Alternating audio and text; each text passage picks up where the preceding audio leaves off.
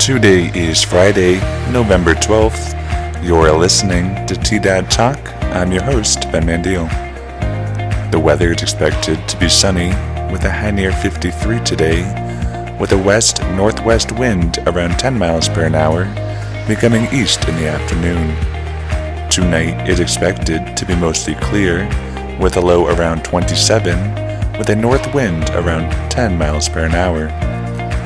Saturday is expected to be sunny with a high near 64, with a west-southwest wind around 10 miles per hour, becoming north in the afternoon.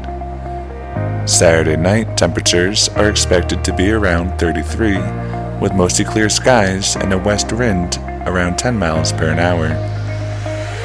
Sunday is expected to be mostly sunny with a high near 61, with a northwest wind around 10 miles per hour, becoming east in the morning.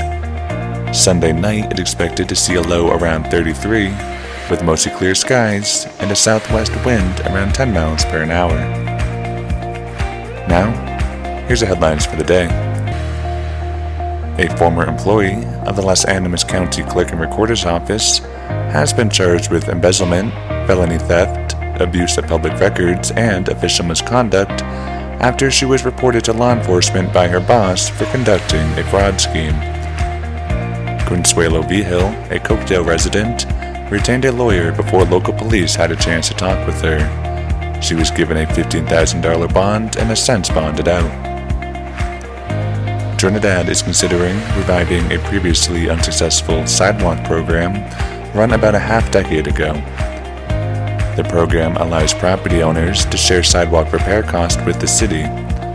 If approved, the program could be reflected in next year's budget, but the city said it has to refine the program before it opens to the public once again.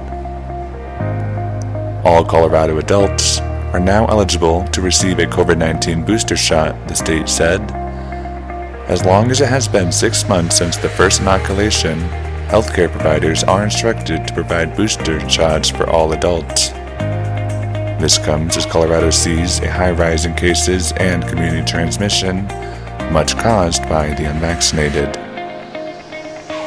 Now, let's see what events are happening in the area. The Spanish Peaks Art Council will host an opening reception Saturday between 5 and 6:30 p.m. at 132 West Raya Street in La Vida. Local artists will have work on sale until January 8th. For more information, call Kathy Hill at 719-742-3074. That's the news for Friday, November 12th. Listen daily on T-Dad Radio, Spotify, Apple Music, or wherever you listen to podcasts to keep up with Los Animas County and Colfax County, New Mexico happenings.